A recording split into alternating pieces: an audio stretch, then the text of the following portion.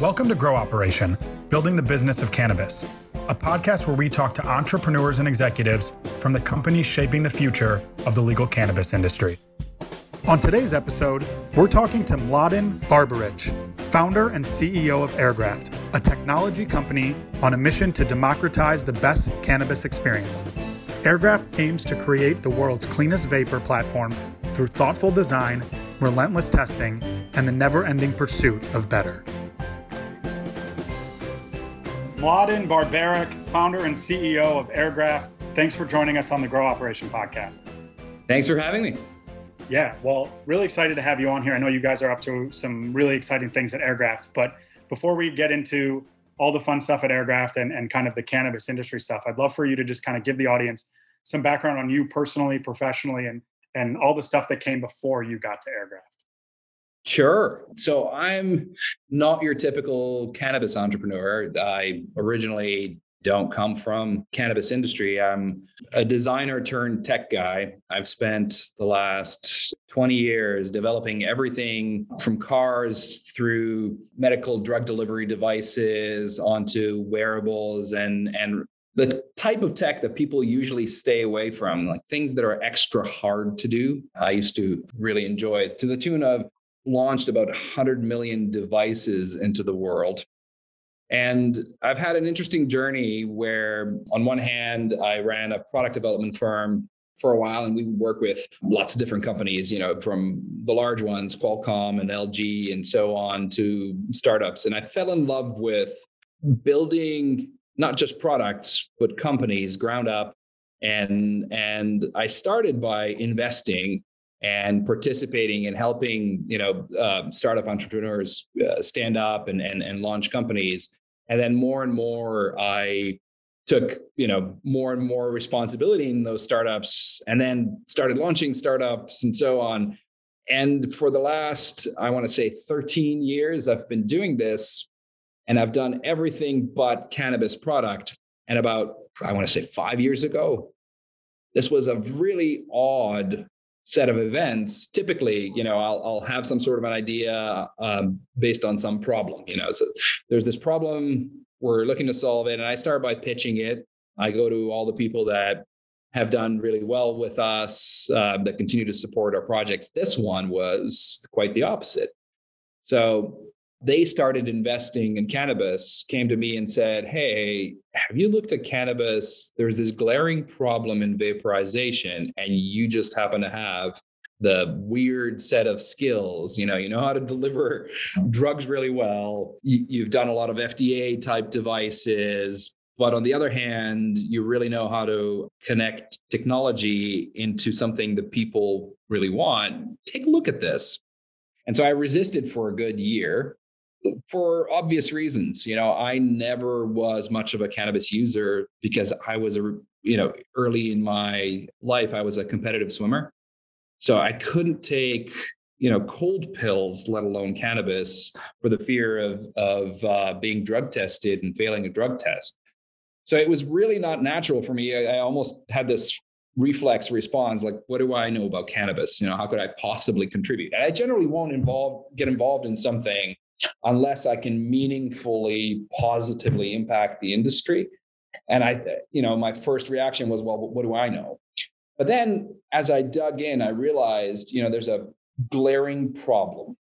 People are talking about vaporization, but vaporization really means, taking a liquid compound and changing it into a gas without changing the molecules, without geeking out on you. It's boiling, right?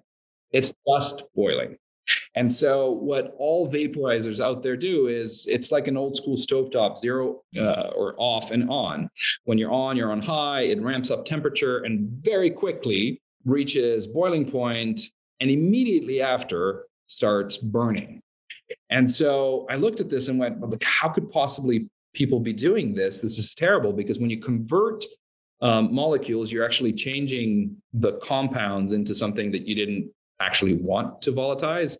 And so you're using your body's best ingestion system, which is your lungs. It's very effective, but it's also very effective, which means if you give it bad stuff, it's really effectively taking it in. So we decided to jump in and solve this problem, and it's kind of the most bizarre set of events that led me here. But that's, in a nutshell, a bit of my history. I could go on for hours, but a bit of a snapshot. No, I think it's almost cooler in the cannabis industry when it's people who stumbled upon it and they're using their skill set that they've built their entire career on to better the industry or have a good impact on the industry, not people who necessarily are cannabis users for their entire life history and want in on it because of that reason. I mean, obviously, you started in Detroit. Shout out to my hometown, Detroit, at CCS, and then you were working at Ford. Doing design for car products and stuff like that. So, you've obviously got the background to build products, and leveraging it for this very specific use case is cool. I'm curious, before we dive into Airgraft, and you kind of gave a good teaser there, was design and product design something that from like a young age you knew you were going to get into? Or is that also something that you kind of stumbled on? So I'm one of those weird people that somehow knew what I was going to do from the moment I can remember thinking about what I'm going to do. My dad was a designer. He was an art director. And even though I knew I didn't want to do exactly what he did, somehow it was just a given for me that I was going to design, create things, some sort of things. And it didn't really matter to me if those things were cars or buildings or products. I just wanted to create things. But I did have this kind of a weird path through that. So original thought was, well, I must want to be a designer. And I went to school and I realized that as a designer, you don't quite create the product and then launch the product and create the business around it. It was really a subset. So I was really an oddball. I would go to classes and wonder, why aren't we thinking about how to sell this? And why are we making this thing? Why are we just shaping this thing? Right. And so without being a jerk, industrial designers still solve a lot of really cool problems. I just wanted to reach beyond that. And so it took me a little while to actually understand what I wanted. I really wanted to be an entrepreneur and create businesses around the products, but I just didn't know what that meant.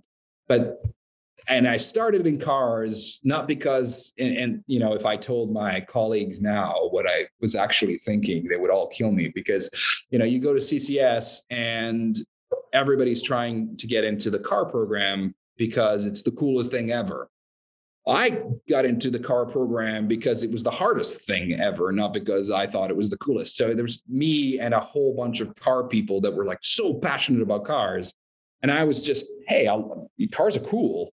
But I really want to just make, things that meaningfully impact society somehow. So I spent a bunch of time designing cars, and I had a blast. I probably didn't appreciate how much fun I was having at the time. I got to do show cars. I got to do really cool supercars. I got to do trucks. I got to do this. I got to do that. And, I started at Ford when I was 19. I was a schmuck kid, and I did it out of necessity. I couldn't pay for school. Yep. So it was either, succeed or die. But that's how I started my career. And one thing that I learned doing cars was the importance of building a product with the mindset of how people perceive their lifestyle, their belonging, and their association with brand as part of the product.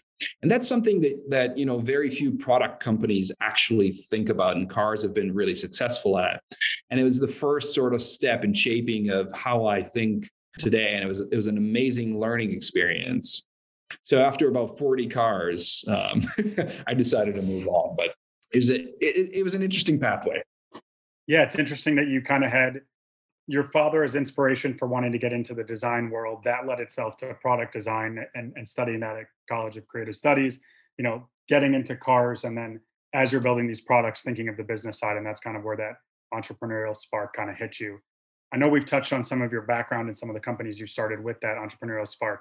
Let's dive into Airgraft. This is kind of people are saying you've got all this product design background. You can build products, you can start companies. have you looked at cannabis? You look at cannabis, you look at vaporization technology, which I won't even pretend to know one millionth of a percentage about, even compared to you. And you say, I'm going to start Airgraft. What is Airgraft? What's the thought behind it? And kind of what problem are you guys solving in the cannabis industry?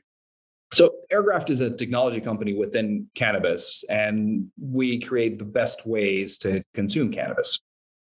The first and most obvious problem to solve is inhalation of cannabis, right? So about 90% of all cannabis is inhaled. When you think about it, people talk about chocolates and edibles and whatever. All that stuff is a very, very small part of cannabis. And the reason is very simple. There are a whole bunch of PK studies, basically studies of effectiveness, where in a controlled setting, they get a patient, they inject them with something. In this case, inject them with something and then compare that to inhalation. So within cannabis, inhalation is by far the most effective way to consume and to get the effect, and even more so than injecting it directly into your bloodstream. Right. And so it's been that way forever, but it comes with problems, right? So the obvious way is smoking, and we know what smoking does, right? It creates contaminants, tars, and so on. It's really bad for you. It is less of an issue than smoking tobacco, simply because you just don't go through 2 packs of, joints a day, right. But it's still an issue. Vaporization, theoretically speaking, is the perfect answer, right? It is actually boiling the compounds. It's avoiding waxes and solids, so they don't convert into harmful things. And when you extract pure cannabis oil, you can convert it into basically a fine mist that can be built directly for your lungs. And so it's a phenomenal way to deliver cannabis. But it comes with its problems, right? So one, as I was describing before, nobody's actually vaporizing, and it requires a lot of thought. And what we do is we chip the cartridges that the extracts are in, and we cater the heating profiles directly to the extract. So it perfectly vaporizes each extract. That is not an easy feat, right? So we have to include technology in every cartridge. We have to recognize the extract. We have a whole back office system to track the different extracts and different algorithms applied to those extracts and so on. But the result is pretty remarkable. We can deliver vapor in a way that's much safer, that doesn't create byproducts, and is very effective. So the whole idea behind Airgraft is to actually responsibly look at delivering cannabis and then make that available to everybody. And so what we did last year was a test. We launched our first version of the platform, and we had people try, and we would do exactly what I just said. We optimized heating, and what people told us was, it's great that it's clean and safer for me, but man, does it taste better. And so what happens is, when you treat the extract with too much heat, you burn it. And you don't have to be an expert to understand that things that are burnt don't taste as good. And so we started noticing that people really love what it is that we are offering. But then they would tell us, hey, we're buying one of your cartridges, but then we have to buy 2 or 3 of these $2 Chuck cartridges that are really cheap just to offset the price. And we realized that, this audience is consuming quite a bit of cannabis, right?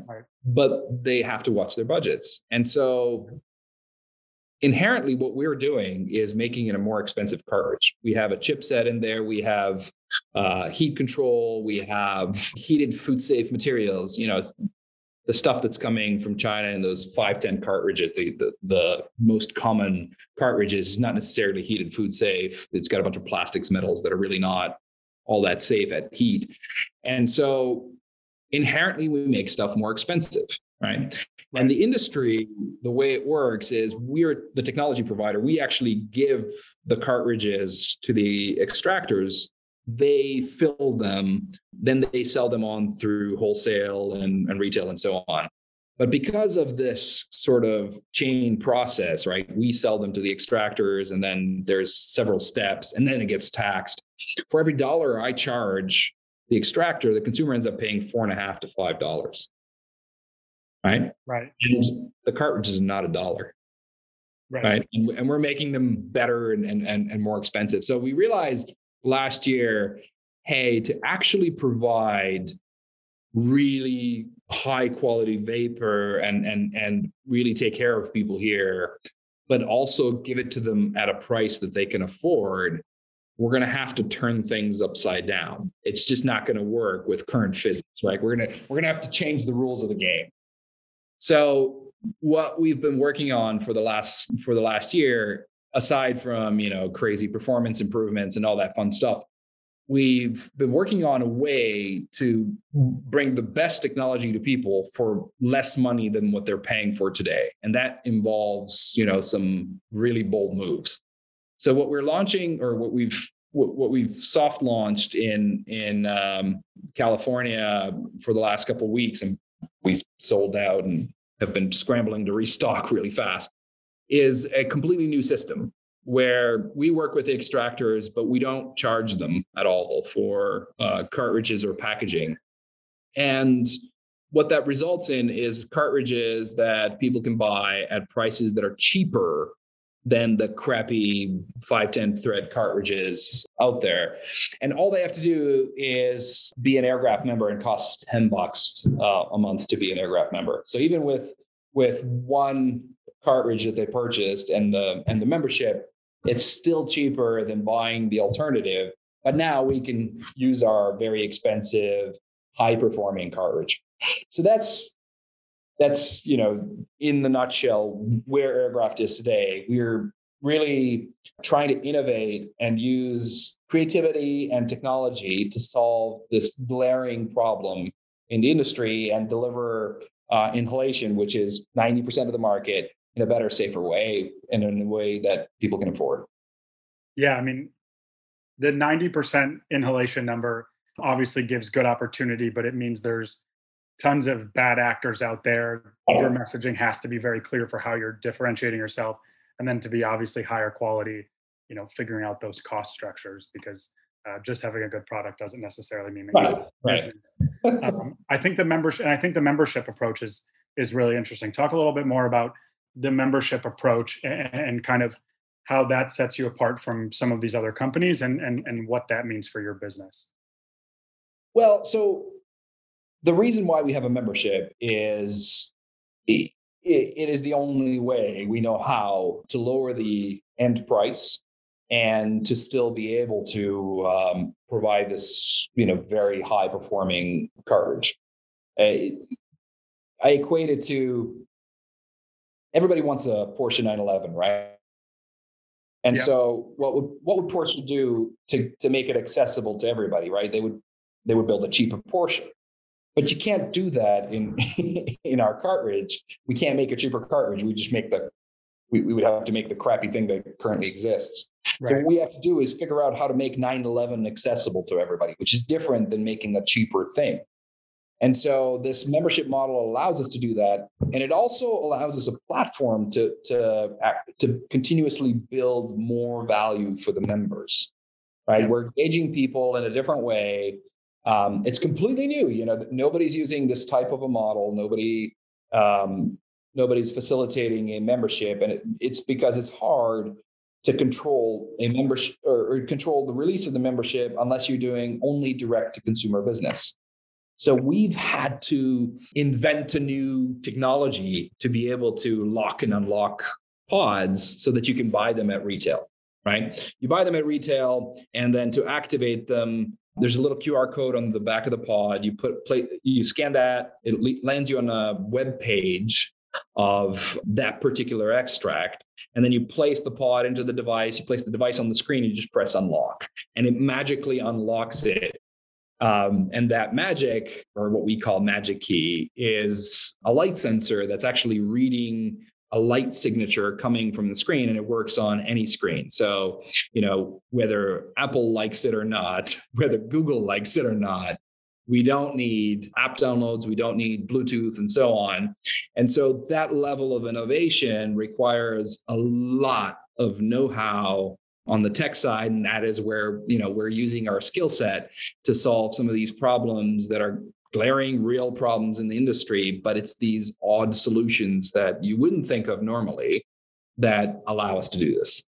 Yeah, I think it's so cool. I watched the video on your website showcasing that kind of step-by-step process. And what you guys are really doing is, one, you're building like cool, magical products that people get to really interact with. But you guys are as much a lifestyle brand, and becoming, with the membership and all these cool products that people are interacting with, it's not an impulse purchase of like, hey, I want to, inhale cannabis now.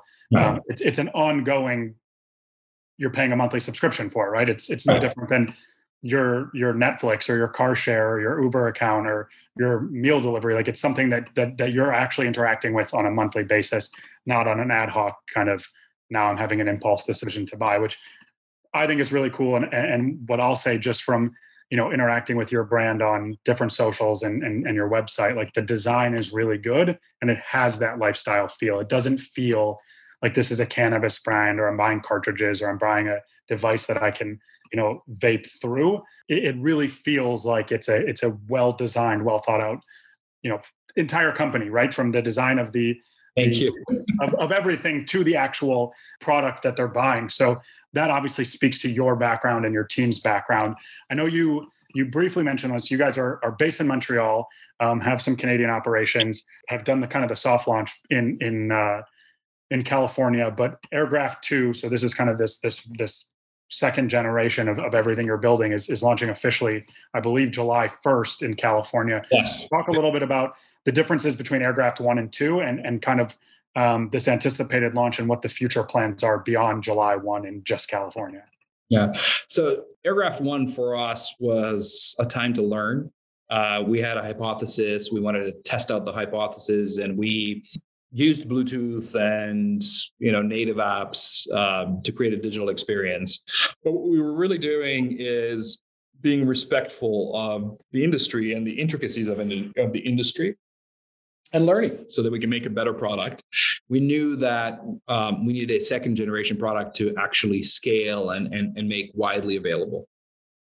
This new product is really meant for scale. It's really meant to be accessible to everyone. And what we're hoping to do, on one hand, is provide an alternative to millions of people that are currently vaporizing cannabis that is safer, that is better, that they can enjoy better.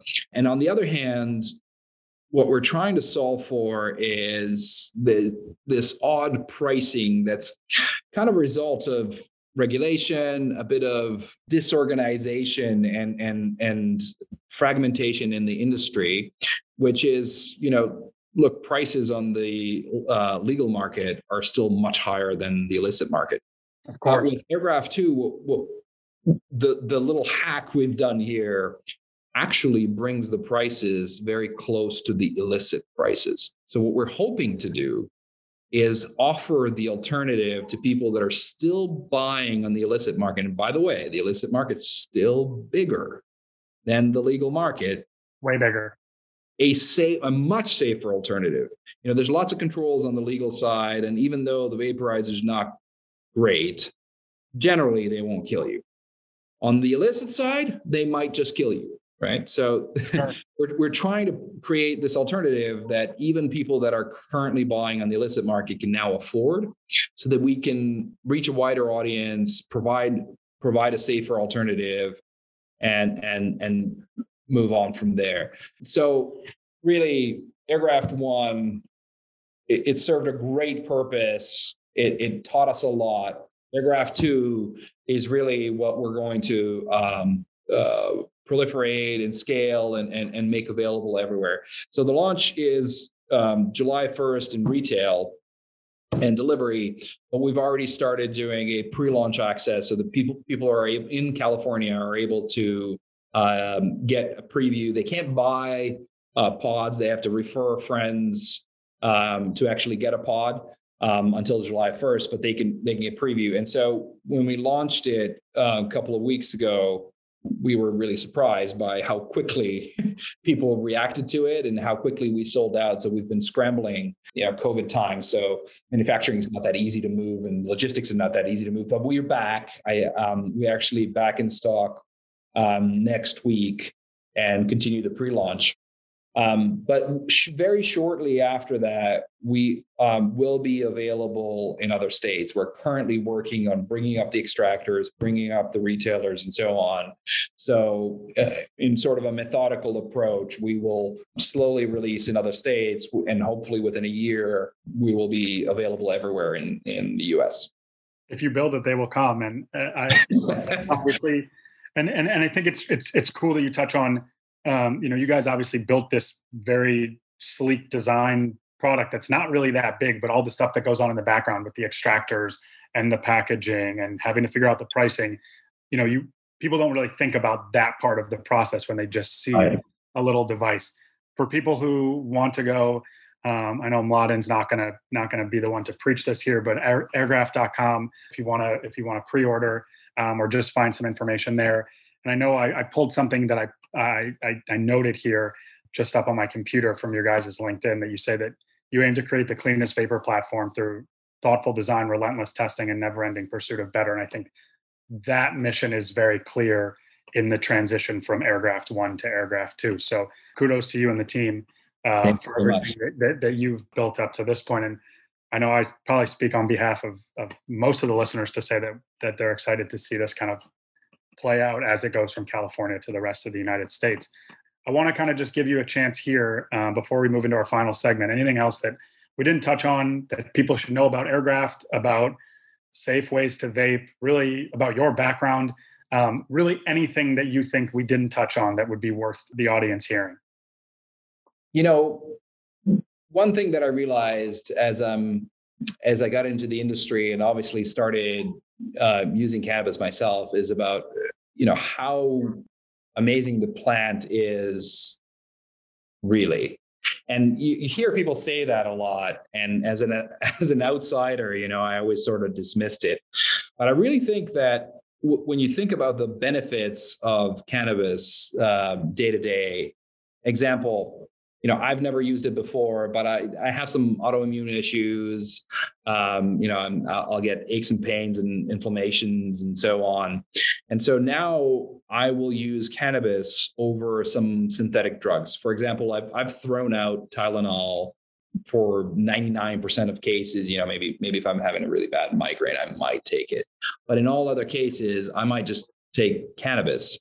And I feel a lot better about it once I understand that cannabis that I'm consuming is clean, it comes from a good place, has been processed well, extracted well, and then it's served in the cleanest way possible. So I think what we really have to think about is this is kind of the next stage of use. Cannabis has been around forever. It's thousands of years of use. It's like the oldest drug we've used.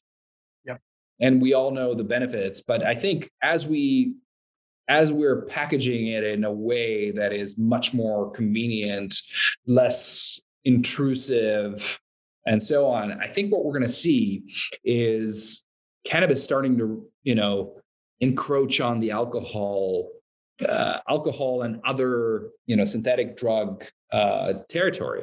I think you're going to see that in the next several years, it's going to be more and more a common household thing, whereas today even it's slightly taboo in most households. Yep. So I think that's an interesting topic, and it's an interesting thought. But and this surprises me even today, we don't sell Airgraft in Canada yet. We have obviously research facilities here, and we test a lot, and so I can share.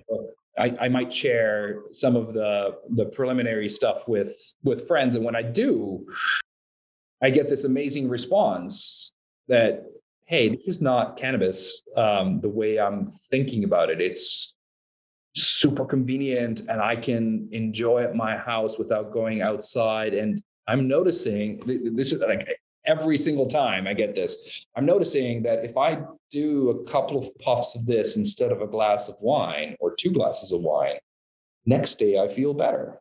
Way better. So I think I think there's a whole new wave of cannabis use that will reach our homes or every day as soon as people become more educated and have better sort of visibility and transparency into what cannabis really is and how to actually properly serve it. Yeah, and I as you're saying this, I'm envisioning, this is my marketing brain going here. I'm envisioning like an advertisement where you've got like caveman, like really hacked together, smoking cannabis, all the Oh, way into now someone using airgraft. And I think, the point that you touched on that really struck a chord with me is that you've built this really cool product. There's great design. It has, but really it's a vehicle, I guess, no pun intended, to your early days at Ford.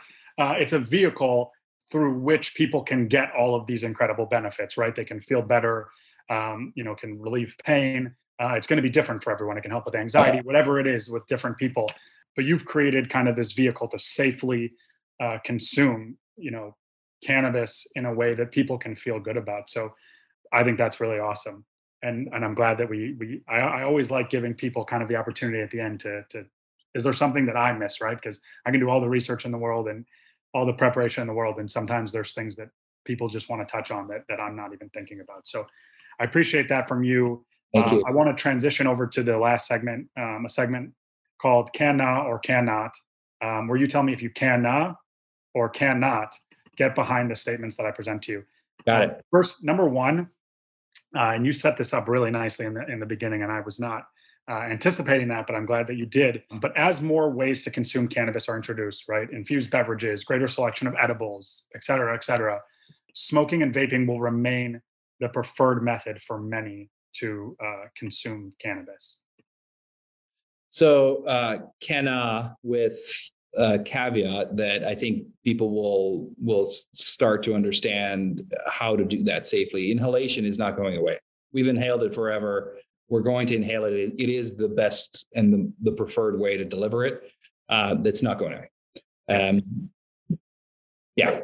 And even if people are transitioning to some of these other methods and that 90% comes down, it may be coming down from bad actors in this space or poor ways to actually inhale cannabis, and obviously new waves like air. Even with that, when you're looking at data, the inhalation overall is not going down. It is staying still around 90%.